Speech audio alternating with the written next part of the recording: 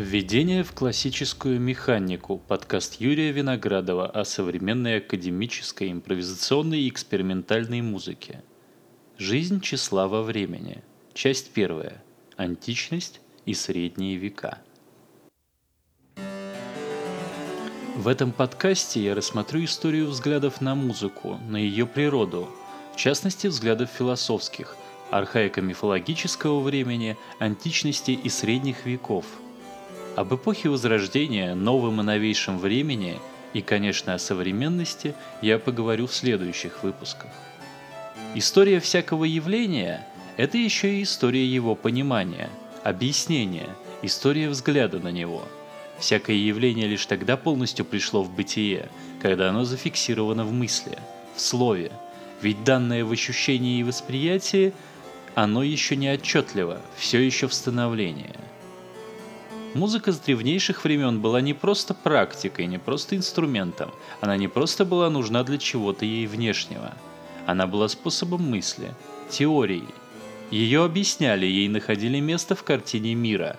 От мифологических объяснений мысль о музыке двигалась к плюралистической, секулярной современности. Более того, иногда не только музыки находили место в мире, но с помощью музыки как образа или метафоры объясняли сам мир. Музыка – это не только что-то, что нужно воспринимать. Музыка – это то, что нужно думать. Всякое социокультурное явление обретает собственную судьбу в распространенных представлениях о его сущности. Что такое музыка? Всякая эпоха по-своему отвечала на этот вопрос. Кажется, что есть такая музыка, что понятна всякому. Но если спросить слушателя, что же именно он понимает, он, скорее всего, окажется в замешательстве. Философия с самого своего зарождения в VII-VI веке до нашей эры проявляла особенный интерес к объяснению музыки.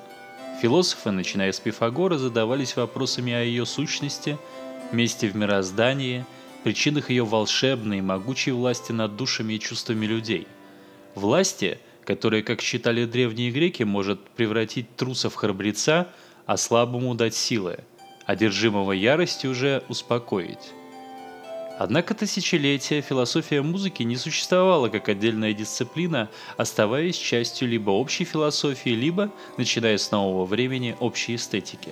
Возникновение философии музыки как отдельной области исследования связано, с одной стороны, с развитием и разворачиванием философского знания, возникновением в XIX-XX веках плодотворных стратегий анализа текстов и культурных явлений, связанных с неокантианством, семиотикой и культурологией, а с другой стороны с преображением самой музыки. Новая музыка, музыка, корни которой в первом авангарде, в модернистском обновлении музыкального языка, который композиторы в лице русских авангардистов, венской школы, неоклассиков и так далее осуществили в первой четверти XX века, усложнилась.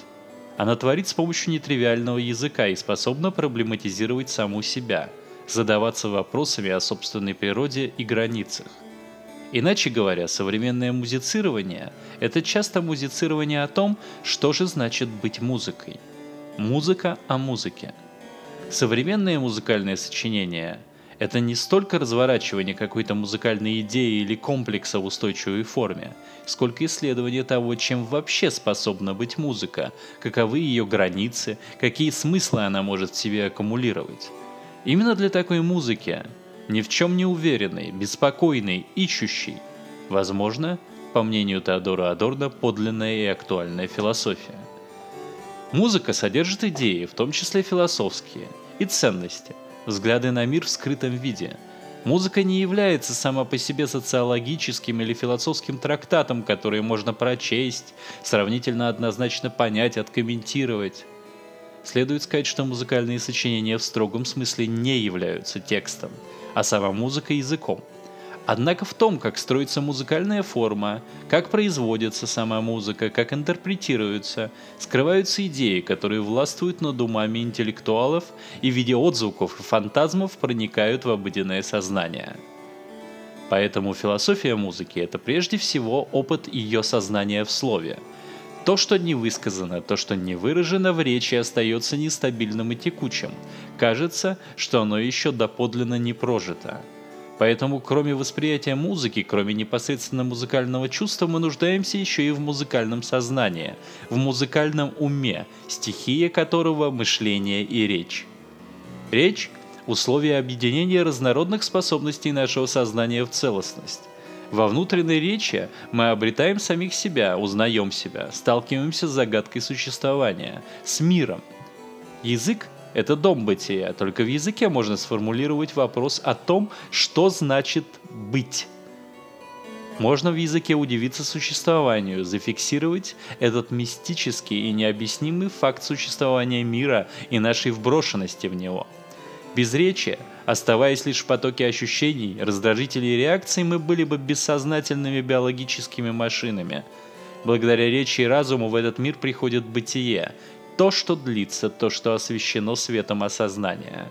Без языка единое наше сознание, сплетенное с миром, распалось бы на частичные механизмы, и личность была бы невозможна. Именно поэтому так важна речь о музыке. Она позволяет сделать ее восприятие феноменом, захватывающим человека целиком, все его способности – восприятие, фантазию, мышление, память и так далее. Чем была бы наша Вселенная, если бы в ней не было сознания и мышления, не было бы речи, массы инертной материи, сталкивающейся с безмолвным грохотом? Очень скучная, безрадостная картина. Кажется, что с утратой сознания Вселенная утрачивает нечто бесконечно ценное. Аналогично и с философией музыки. Без утонченного мышления о музыке сама она лишается какой-то драгоценной возможности и полноты. Безусловно, философские представления о музыке лишь отчасти влияли на расхожие взгляды. И философия, и обыденный разум по-разному трансформировали и выражали те возможности, которые представляла интеллектуальная ситуация эпохи. Между расхожим представлением не слишком углубленного меломана о музыке и рафинированными, изощренными философскими концепциями бездна.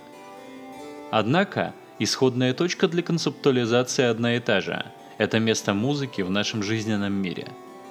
Как наш современник смотрит на музыку, что он о ней думает тогда, когда вообще задумывается? Вероятно, музыка и ее восприятие для него – игра ума, одна из способностей нашей удивительной нервной системы, в свою очередь возникшей в процессе длительной эволюции материи от кварк-гленной плазмы первых мгновений жизни нашей Вселенной до биосферы и ноосферы нашей планеты.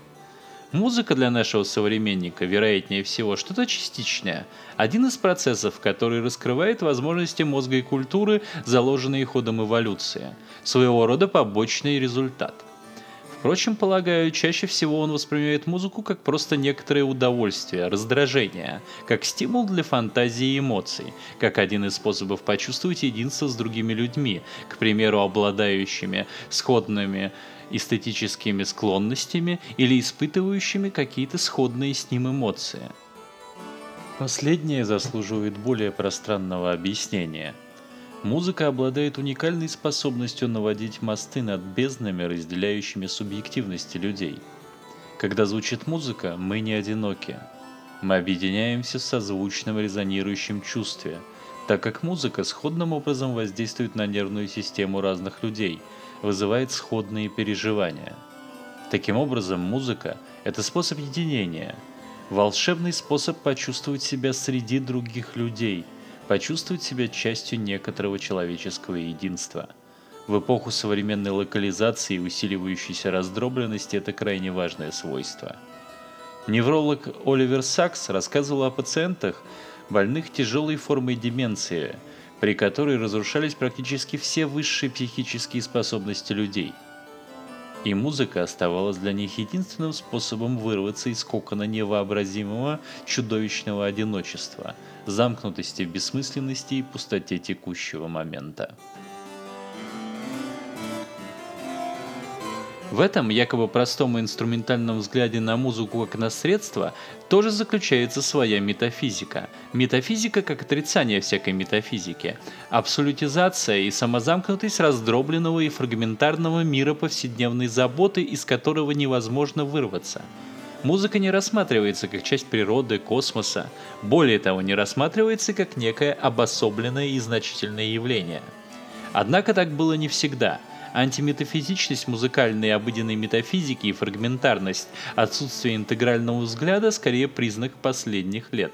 Своего рода последствия все более и более углубляющейся специализации, узости знаний и способностей. Звучит «На закате» из 4 последних песен Рихарда Штрауса для сопрано с оркестром.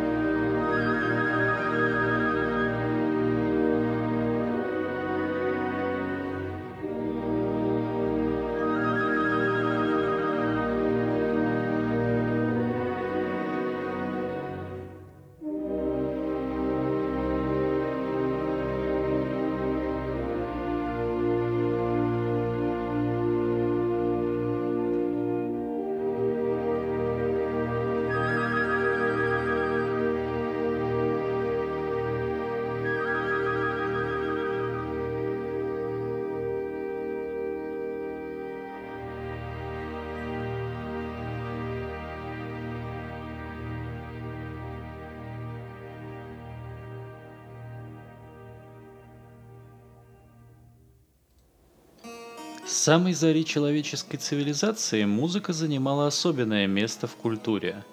Ей приписывались волшебные свойства. В мифах древних людей музыка представала даром богов, которые сами были непосредственными покровителями или изобретателями этого искусства. В Древней Греции покровителями искусств, в частности музыки, были богини-музы.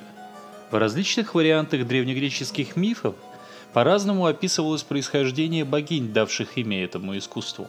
Иногда они выступали потомством богов-олимпийцев, иногда древних хтонических сил Земли, дочерьми Урана и Геи.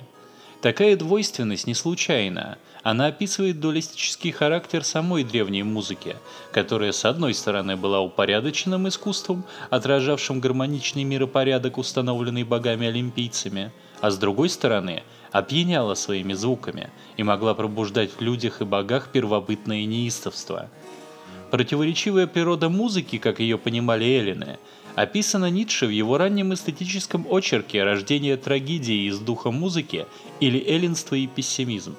С точки зрения Ницше, музыка является порождением темного дионисийского начала в культуре, которое лишь ограничивается своей противоположностью – светлым солнечным аполлоническим началом. Если аполлоническое начало ясно и определенно, его проявления наглядны и четко очерчены, то дионисийский характер музыки противится тому, чтобы ее можно было заковать в цепи понятий. Ницше пишет: «Мировую символику музыки никоим образом не передашь поэтому на исчерпывающий лад в слове, ибо она связана с исконным противоречием и исконной скорбью в сердце первоединого, и тем самым символизирует сферу, стоящую превыше всех явлений и предшествующую всякому явлению. По сопоставлению с нею, скорее всякое явление представляется только подобием, поэтому язык, как орган и символ явлений, нигде и никогда не может обнажить перед нами внутреннюю сторону музыки, но при всех попытках подражать музыке всегда соприкасается с нею лишь внешним образом. Сокровеннейший же ее смысл, несмотря на все лирическое красноречие, немало не становится нам ближе». Не только в греческом архаическом сознании музыка была связана с богами. Создатель египетского пантеона богов, творец мира, покровитель искусств, бог истины и справедливости Птах, играл на арфе. Как бог музыки почитался Ихи, сын златокрылого бога света Гора. В индуистской мифологии творцом музыки предстает Брахма, творец всех миров. Музыкальным талантом был наделен Кришна, важнейший аватар Вишну, хранителя миров. Устрашающая и свирепая музыка была аспектом Шивы, грозного разрушителя, олицетворяющего неумолимый и вечный принцип изменения и обновления. Для древних китайцев, в воззрении которых мир возникает как проявление абстрактного принципа пути, дао, а не как результат творческого акта Бога, музыка была не просто значительной частью мира. Древние китайцы воспринимали сам мир как звучащее тело, как музыкальную систему. Звук был важным элементом космогонических воззрений древнекитайских философов. Так, космогонический процесс, каким он представлен в трактате китайских натурфилософов III века до нашей эры, неотделим от первозвука, сопровождающего образование неба и Земли, рождение космоса из хаоса. При этом звуки, возникающие в момент космогенеза, представляются как целостный музыкальный образ, пишет Гудимова в «Музыкальной эстетике». Музыка не случайно представала столь значительным явлением в сознании древних, которые вели ее родословную от самих богов. Она играла важнейшие ритуальные и культурные роли в жизни древних народов, была уважаемым искусством, наделявшим своих знатоков особенной мудростью, властью и знанием в глазах современников. Недаром Квинтилиан, упоминая древних певцов Орфея и Эллина, пишет: «Кто ж не знает, что музыка уже в те древние времена содержала столько науки и даже религиозного почитания, что одни и те же лица считались музыкантами, пророками-стихотворцами и мудрецами».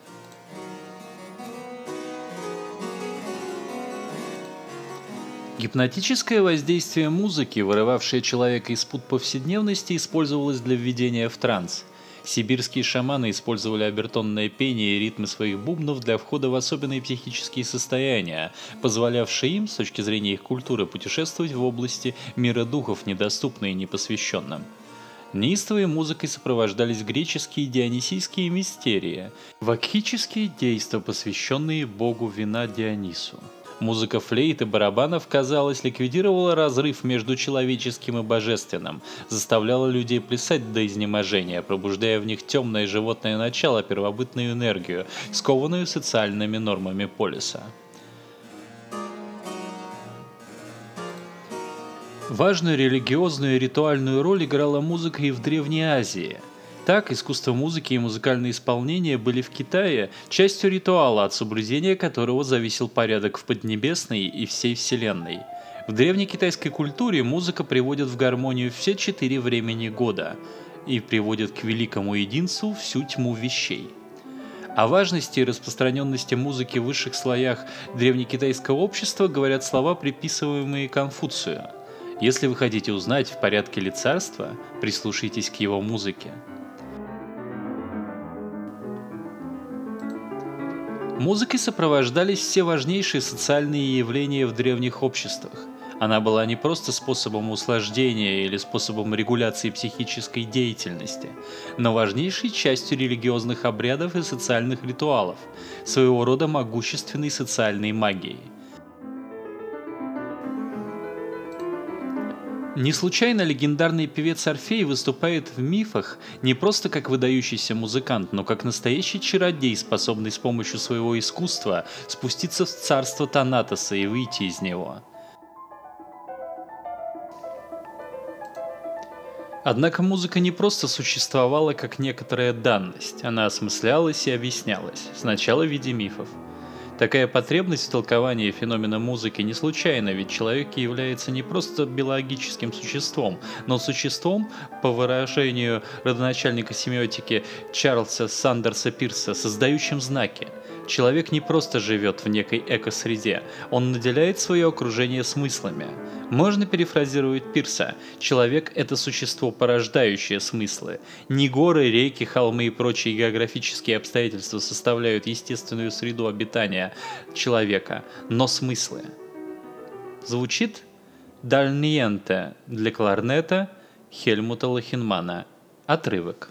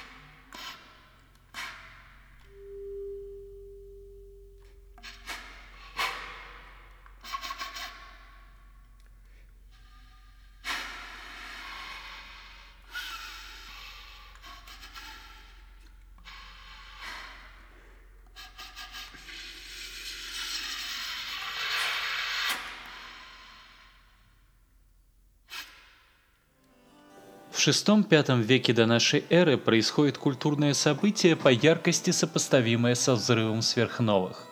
От мифологического группового мышления человечество переходит к мышлению индивидуальному, от предания к аргументации, от мифа к идеологии и философии. В этот момент рождается личность в ее современном понимании, как субъект, способный говорить от себя, а не от собственной групповой идентичности. Если в Индии, Китае и на Ближнем Востоке это событие по большей части привело к возникновению новых индивидуалистических религий, в которых личности мышления играли более важную роль, чем в архаических представлениях, то в Греции это чудо, которое Карл Ясперс назвал осевым временем, привело к возникновению философии. Философия, как ответственное личное мышление, создавала смыслы и объяснения, отвечала на множество вопросов, в том числе вопросов о том, что же такое музыка. Стартовая точка европейского мышления о музыке, фигура, задавшая рамку для представления о музыке на многие столетия, это полулегендарный философ Пифагор и его школа. Учение самого Пифагора с трудом поддается достоверной реконструкции, так как существует недостаток прямых источников. Как Сократ и Фалес, Пифагор не оставил после себя письменных сочинений, а его ученики, ранние пифагорейцы, в своих сочинениях излагали скорее собственные доктрины, чем взгляды учителя. Их теории слишком индивидуальны, а косвенная традиция, историческая и легендарная, лишь отчасти компенсирует недостаток достоверных сведений о философе. Фигура Пифагора как философа, если легендарные свидетельства верны, замечательна во многих отношениях. Как передают древние, в частности Диоген Лаэрций, со ссылками на авторов ныне утерянных сочинений, именно Пифагор впервые назвал себя философом, то есть любящим мудрость, так как никто, по его мнению, не может называть себя мудрым, кроме Бога. Пифагор впервые назвал мир космосом, древнегреческим словом, обозначающим порядок. Так Платон в диалоге Горгий, явно имея в виду Пифагора, пишет: «Мудрецы говорят, Калликл, что и небо, и земля, и боги, и люди связаны в одно целое общностью, дружбой, благочинием, целомудрием и справедливостью. И именно поэтому, друг мой, они называют весь этот видимый мир космосом, порядком, а не акосмией, беспорядком и распущенностью». Именно Пифагор в сознании древних греков выступал как первый теоретик музыки, объяснивший с помощью разума и математики числовые соотношения музыкальных интервалов, а также условия гармонии и дисгармонии. Философ-неоплатоник Порфирий в комментариях к гармонике Птолемея пишет: Пифагор, как говорит Ксенократ, открыл, что происхождение музыкальных интервалов также неразрывно связано с числом, так как они представляют собой сравнение количества с количеством. Он исследовал, в результате чего возникают консонирующие и диссонирующие интервалы, и вообще гармония и дисгармония. Пифагор открыл, что музыкальные интервалы, такие как октава, квинта, кварта, связаны с числовыми соотношениями длины колеблющейся струны. Так соотношение 2 к 1 характерно для октавы, 4 к 3 для кварты, 3 к 2 для квинты. Это открытие связано со сближением астрономии и математики в учении Пифагора о небесной гармонии. Согласно этой доктрине, небесные тела издают при своем вращении звуки, которые тем выше, чем больше расстояние от Земли до небесного тела. Скорости небесных тел соотносятся подобно благозвучным интервалам. Таким образом, совместное движение планет порождает гармоничное созвучие, гептахорд. Таким образом, музыка в философском учении Пифагора обретала поистине космологическое значение. Ее гармонии были отражением всемирного порядка. Язык музыки стал языком чисел и пропорций, создавших во Вселенной гармонию и красоту. Именно этим соответствием музыкальной гармонии и гармонии космической объяснялось в пифагорейской эстетике терапевтическое воздействие музыки на человека. Так как человеческая душа представляет из себя микрокосм, малое подобие Вселенной, то музыка своими созвучиями, соответствующими небесной гармонии, могла уравновешивать и упорядочивать микрокосм, создавать в нем покой и соразмерность, царящие в небесных сферах. Пифагорейское толкование музыки удостаивало это искусство поистине вселенских почестей. Ведь пропорции, характерные для музыкальных созвучий, упорядочивали как объективный макрокосм, так и субъективный микрокосм, человеческую душу. Разные музыкальные лады оказывали различное воздействие на человеческую душу, что отлично отражено в следующем фрагменте из сочинения Галена о взглядах Гиппократа и Платона, повествующем о случае с ранним пифагорейцем Дамоном, который был, как передает предание, одним из учителей самого Сократа. Музыкант Дамон встретил как-то флейтистку, игравшую фригийскую мелодию, подвыпившим и вытворявшим невероятные безумства юнцам. Он велел ей сыграть дарийскую, и те немедленно перестали беситься. Лосев так пишет о музыкальной эстетике пифагорейцев, имея в виду их философские представления о природе музыки. Пифагорейская эстетика есть та ступень, характерная для античного классического идеала абстрактной всеобщности, которая именуется учением о числовой гармонии. Числовая гармония – это синтез беспредельного и предела. В качестве таковой она в плане общеантичного телесно-жизненного толкования бытия создает, во-первых, космос с симметрично расположенными и настроенными в определенный музыкальный числовой тон сферами, и, во-вторых, души и все вещи, имманентно содержащие в себе количественно-гармоничную структуру. Музыкально-математический синтез, сближение астрономии и математики породили так называемый пифагорейский математический квадривиум, что дало мощный импульс поискам числовой гармонии, в том числе в движении планет. Ведь, углубляясь дальше в понятие числовой структуры, пифагорейцы наталкивались на разного рода детали, которые они разрабатывали, и проповедовали с неистощимым энтузиазмом. Пифагор и его ученики, как это видно, наделяли музыку просто божественным статусом. Однако такое огромное почтение, выказываемое музыке со стороны мыслителей, не будет чем-то исключительным и в дальнейшем. Особо важную ступень в иерархии бытия музыка займет у ряда новоевропейских и средневековых философов. Для Платона, который, заимствуя некоторые положения у пифагорейцев, тем не менее является оригинальным мыслителем, музыка была важной темой для размышления. Проблемам толкования музыки посвящены большие отрывки из ряда его диалогов, в том числе из «Государства», «Законов», «Пира», «Федона», «Тимея». Главной теоретической опорой платоновского восприятия музыки было убеждение в космическом значении музыкальной гармонии. От пифагорейцев Платон заимствовал представление о небесной гармонии, небесном гептахорде, в котором соотношения между 7 небесными планетами соответствовали соотношению между 7 ступенями лада, и о числовых основах музыкального благозвучия. Тем не менее, взгляды Платона на природу музыки выходят за рамки, очерченных Пифагором. Если для Пифагора и членов основанного им эзотерического союза музыка была соотношением чисел, то Платон не игнорирует качественного аспекта музыки, считая, что в ней есть место опыту и непосредственному чувству. Музыка в его антологии оказывается промежуточным звеном между физическим непостоянным миром доксы, данным в опыте, миром мнения, и миром идей, доступным только умопостижению. Известно осторожное отношение Платона к музыке с точки зрения общественной пользы. Великий греческий философ считал, что для воспитания нравов музыкальное искусство из-за его особенного могучего влияния следует подвергать суровой цензуре. В частности, Платон призывал запретить инструментальную музыку и изъять из употребления чувственный, застольный ионийский лад. Знаменитый ученик Платона Аристотель, отец многих наук, не создавал специально музыкальной теории, однако высказал о музыке важные наблюдения и догадки. Для него музыка содержит в себе некие зародыши нравственных состояний и их динамику, чем объясняется ее влияние на людей. Мелодия содержит движение.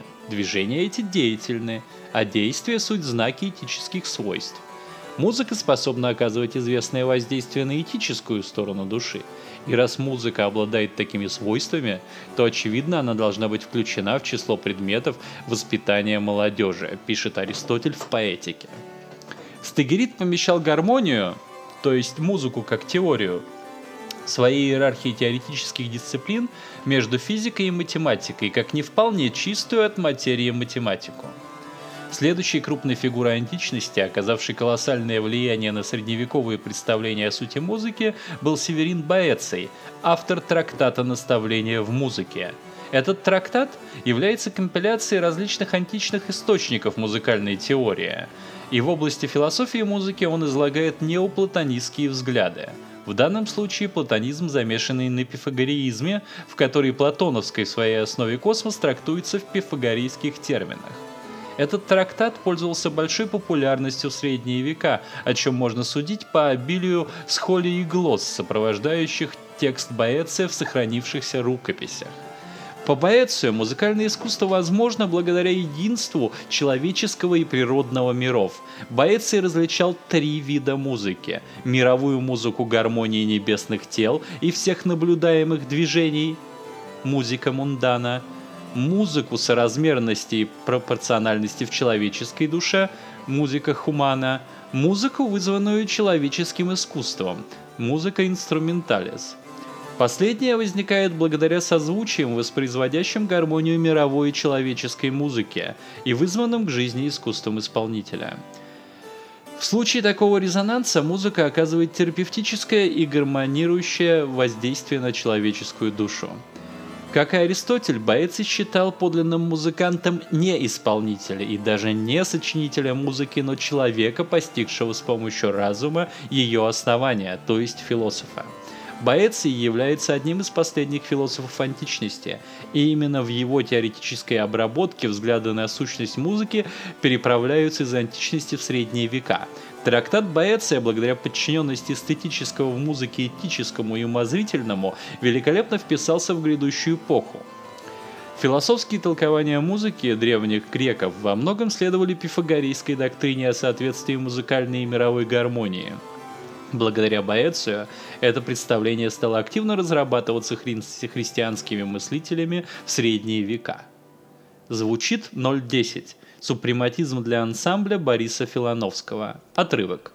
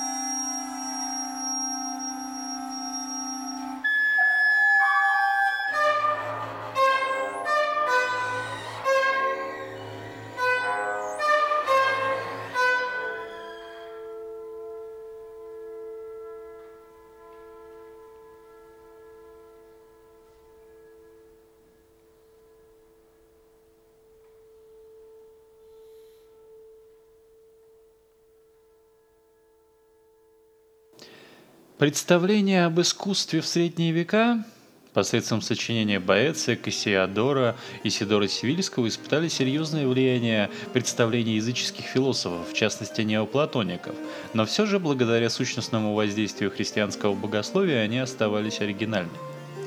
Еще в античности сложилось представление о 7 свободных науках – тривиуме, включавшем грамматику, риторику и диалектику, и квадривиуме, включавшем арифметику, геометрию, астрономию и музыку.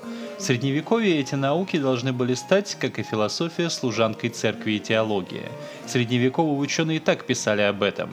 7 свободных наук вошли в качестве служанок в священный дом госпожи своей мудрости и как бы получили приказ перейти от развратных деяний к строгому служению Слову Божию. А раньше они, как распутные и болтливые девки, шатались по большим дорогам. Средневековые взгляды на музыку были аналогичны взглядам неоплатоника Плотина. Для него весь мир, все чувственное, есть лишь отблеск, символ вечной и абсолютной красоты, излучаемой божественным умом. Поэтому вещи и живые существа прекрасны не сами по себе, но лишь как отражение этой непосредственно незримой красоты. Для этой эллинистической философии все есть символ или аллегория первоединства, эманирующего, излучающего все ступени и формы бытия. Аналогично музыку воспринимали отцы церкви и схоласты. Теологи считали, что музыка является в тварном мире лик божественной красоты, выраженной в соразмерности, гармонии и упорядоченности. Созерцание в уме этих совершенств дарит ее слушателям высшее наслаждение, подобное экстатическому восторгу общения с Богом. Так для Альберта Великого, в своей системе уделявшего внимание эстетическим проблемам, красота – это сияние формы вещи, идеи в божественном уме, просвечивающей сквозь тварные очертания. Средневековое отношение к музыке было отмечено некоторой противоречивостью. Тот же блаженный Августин очень любил музыку, но опасался ее воздействия, ее чувственной дионисийской природы. В знаменитой исповеди в книге 10 Августин пишет: «Услады слуха крепче меня опутали и поработили. Но ты развязал меня и освободил. Теперь, признаюсь, на песнях, одушевленных изречениями твоими, исполненных голосом сладостным и обработанным, я несколько отдыхаю, но не застывая, однако, на месте. Могу встать, когда захочу, и уйти». Песни эти требуют, однако, для себя и для мыслей их животворящих некоторого достойного места в моем сердце, и вряд ли я предоставлю им соответственное. Иногда, мне кажется, я уделяю им больше почета, чем следует. Я чувствую, что сами святые слова зажигают наши души благочестием более жарким, если они хорошо спеты, а плохое пение такого действия не оказывает. Августин боится, что сладость музыки отвлечет души от благочестивого содержания церковного пения и приведет к греху. Поэтому он колеблется, склоняясь, впрочем, к тому, что пение в церкви должно быть разрешено, потому что оно вдохновляет некоторых прихожан. Церковная музыка, таким образом, своей целью ставила хвалу Богу. Самостоятельного существования и логики развития для богословов музыка не имела, являясь, как и весь остальной мир, лишь отражением божественного величия. Другой музыки народные, богословы и ученые не замечали, для них светское пение было греховной практикой, недостойной мышления и упоминания. Шестаков так описывает взгляды средневековых теологов на музыку. Музыка и все ее проявления не имеют самостоятельного значения. Они являются лишь отражением высшей божественной силы, представляют собой лишь аллегорический отблеск мировой божественной гармонии. Средневековье наследовало античности и в представлении о высшей сущности музыки как науке. Числовую природу музыки и ее сродство математике обосновал в трактате о музыке Августин, влияние которого на средневековую эстетику музыки было доминирующим на многие века.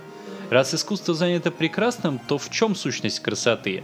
Августин вслед за греками считает, что красота проявляется в соразмерности, симметрии, верных пропорциях. Однако условием всех этих прекрасных свойств служат правильные числовые соотношения. Благодаря Августину средневековое восприятие музыки было скорее рационалистическим, чем чувственным. Язык музыки был языком чисел. Воспроизводя числовые соотношения, он являл верующим образ божественной красоты и гармонии. Акцент на рациональном начале позволял Августину и богословам в некотором смысле приручить музыку, контролировать ее воздействие. Августин считает, что важнее то, о чем поется, сами слова, чем пение, сладость созвучий. Как известно, христианское мышление, пропитанное концепциями падения и греха, было одержимо желанием контролировать чувственность, контролировать удовольствие, и музыка не стала исключением. Для теологов-последователей блаженного Августина сущность музыки заключается в числе. Именно число составляет вечную и нерушимую основу музыки в приходящем мире звуков. Конечно, кроме церковной музыки, которая, несмотря на устойчивость теологических взглядов, постоянно развивалась, существовали и народные жанры – искусство вагантов, гистрионов, труверов, жонглеров, а в более поздние времена минезингеров и министрелей всегда, несмотря на суровые церковные запреты и гонения, пользовались популярностью в среде народа. Народная музыка обладала своими эстетическими принципами, однако в силу диктата церковной идеологии она не имела собственной философии и собственных представлений о сущности. Ее существование было теоретически неосознанным, бессознательным, вплоть до Возрождения, начавшего впервые проявлять интерес к так называемым низким жанрам. Несмотря на давление церкви, традиция народной музыки никогда не прерывалась, и в более поздние времена она выступила богатым материалом для творчества композиторов. Звучат 3 маленькие пьесы для оркестра Арнольда Шонберга.